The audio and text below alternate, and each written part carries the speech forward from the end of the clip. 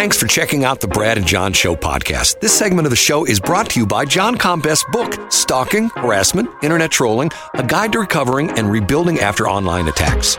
It's a great reference if you've ever been the unfortunate target of a social media attack. It's available on Amazon. Just search John Combest. That's C-O-M-B-E-S-T, John Combest, and the book will show up in your search results. Now it's time for another segment of the Brad and John Show. Can you handle it?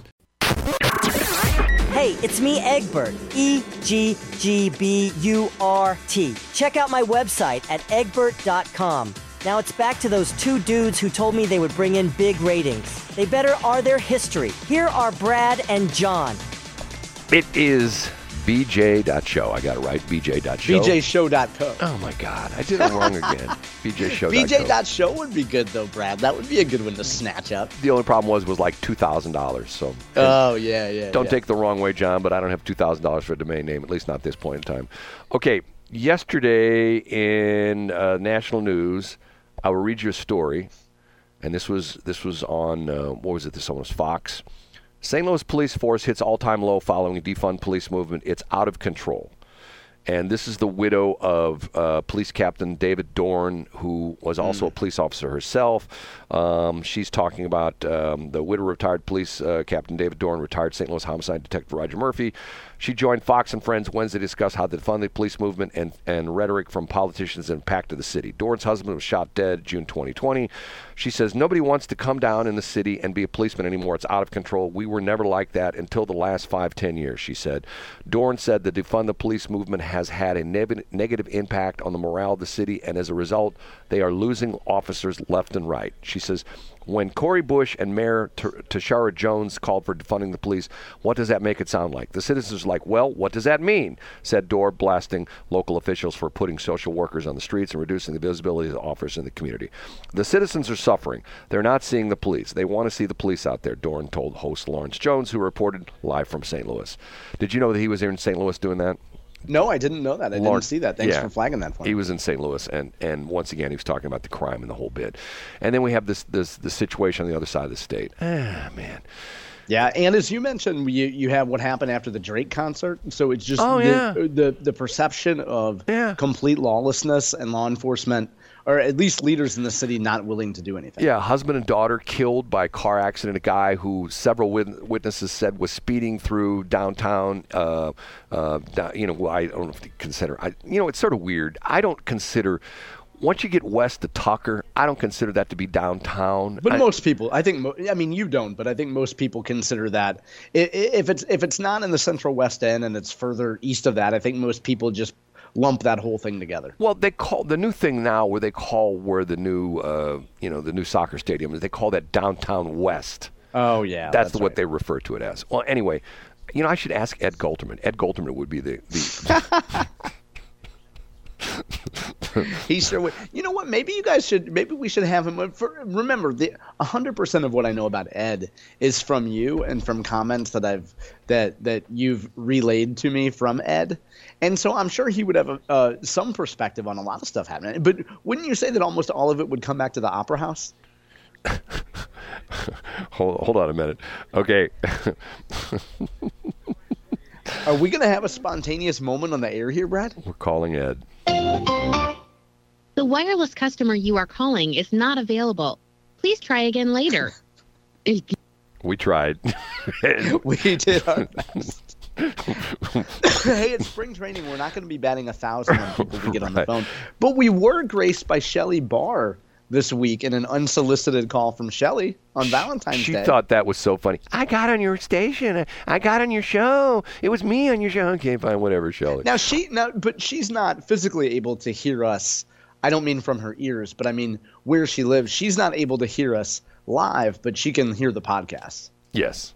And okay, that's correct. She does listen to some of the podcasts. And one of these days we'll get some streaming going. I had somebody the other day going, how come you're not streaming? I go, you know what? It costs money. And unlike NPR, we can't afford those $4,000 Neumann microphones, And also everybody can just listen, at their convenience in the car, which is what most people do anyway. Right.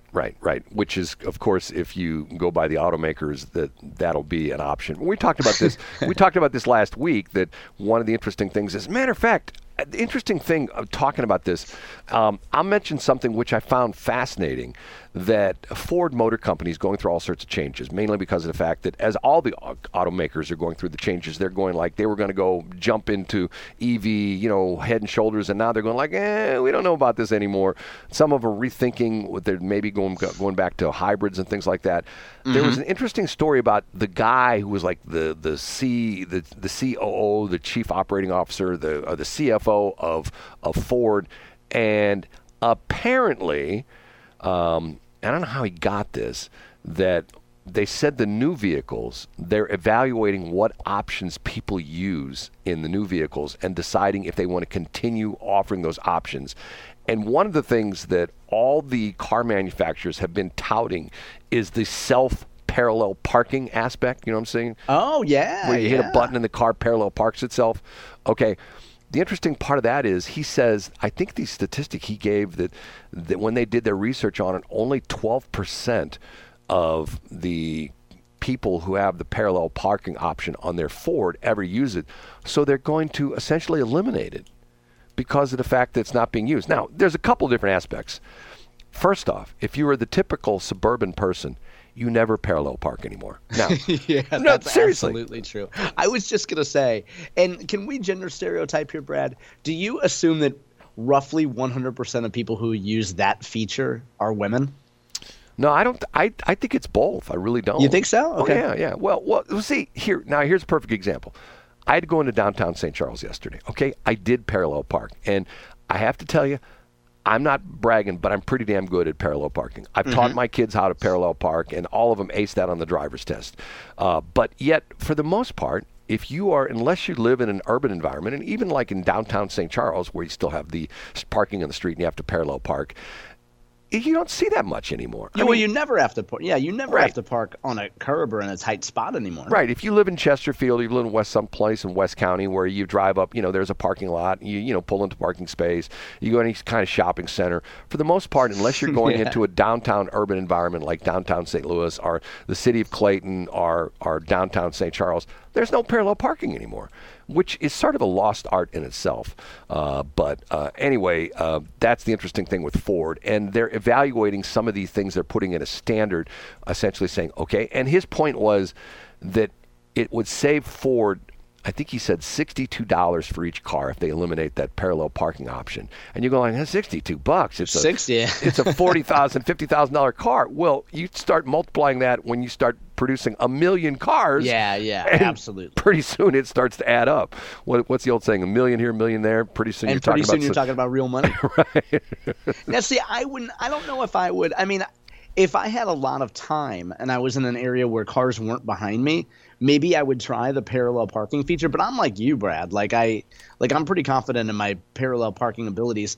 I've known a number of women, I'll choose my words carefully here, for whom we would be in an urban or suburban area and we needed a parallel, where if on the rare occasion they were driving, we would switch spots and I would parallel for them. Now, I'm generally not going to put my life in the hands of a female driver, but if I had to at some point and we had to parallel, I would parallel for them. There was fighting words for men and women. I know that was intentionally instigatory there.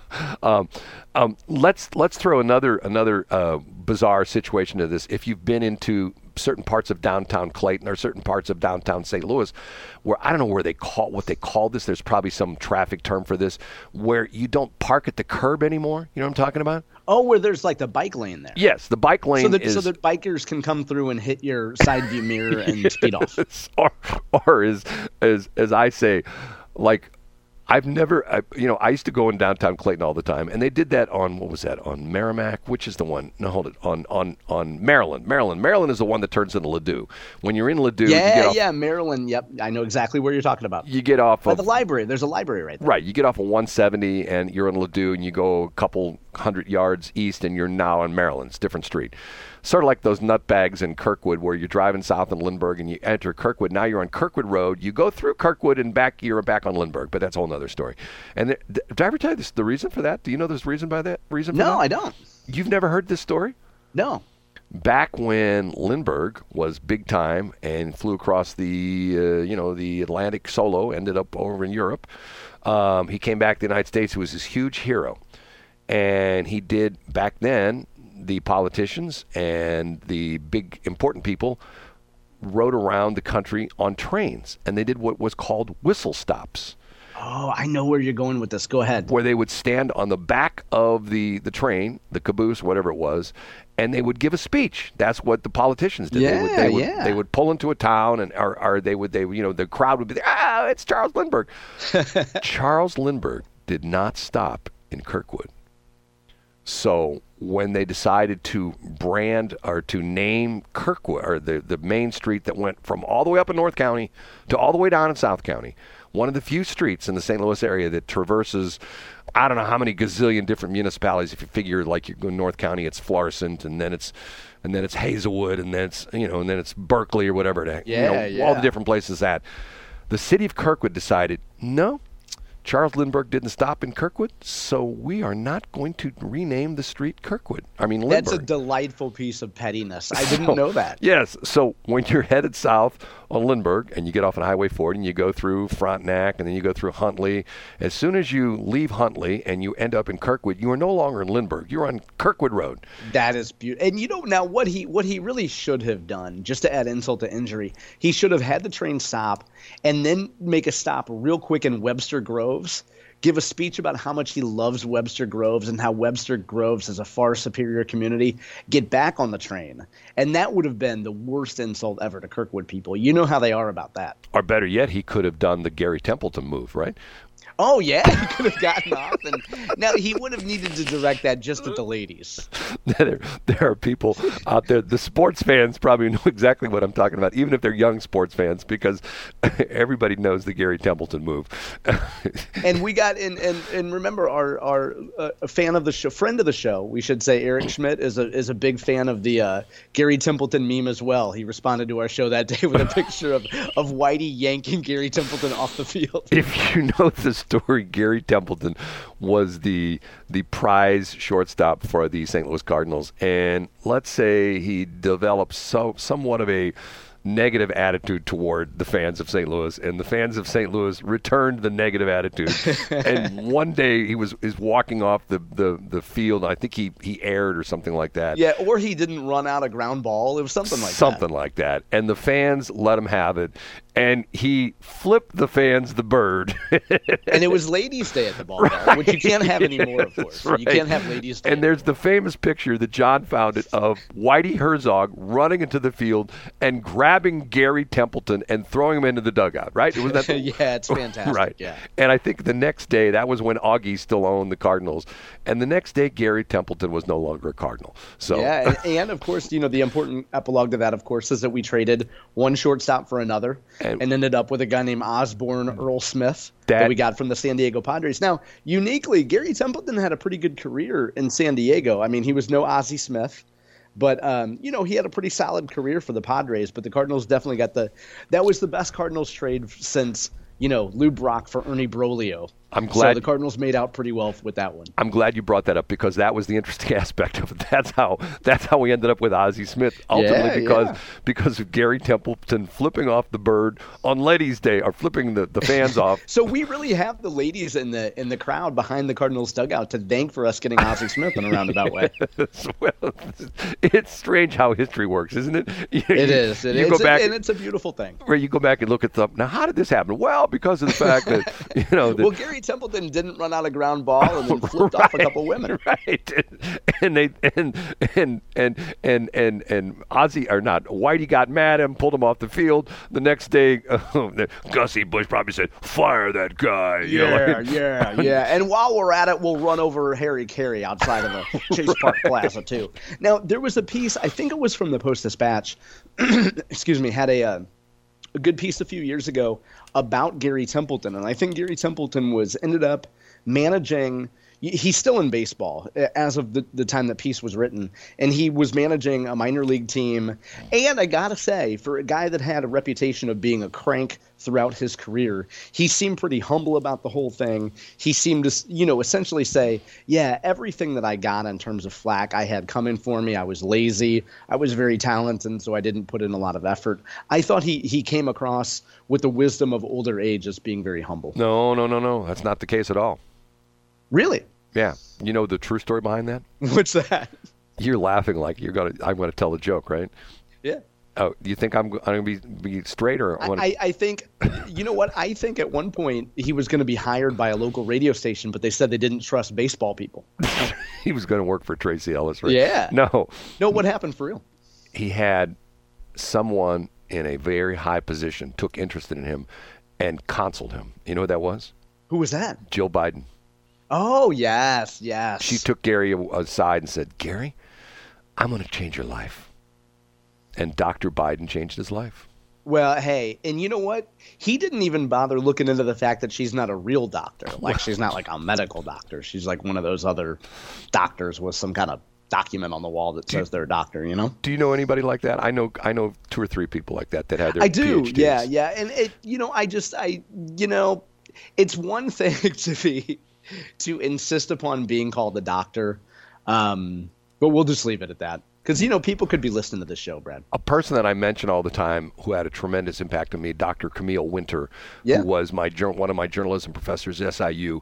We were told by the other professors to not refer to him as doctor because of the fact that after he was chased out of Czechoslovakia by the Russians, they could not document the fact that he did have a PhD. So we were admonished by the other professors, do not call him doctor because we can't prove that he's a real doctor. We can't confirm it. Yeah, we can't confirm he's got a PhD. So he's not a doctor. So we called him doctor because we had a lot of respect for him.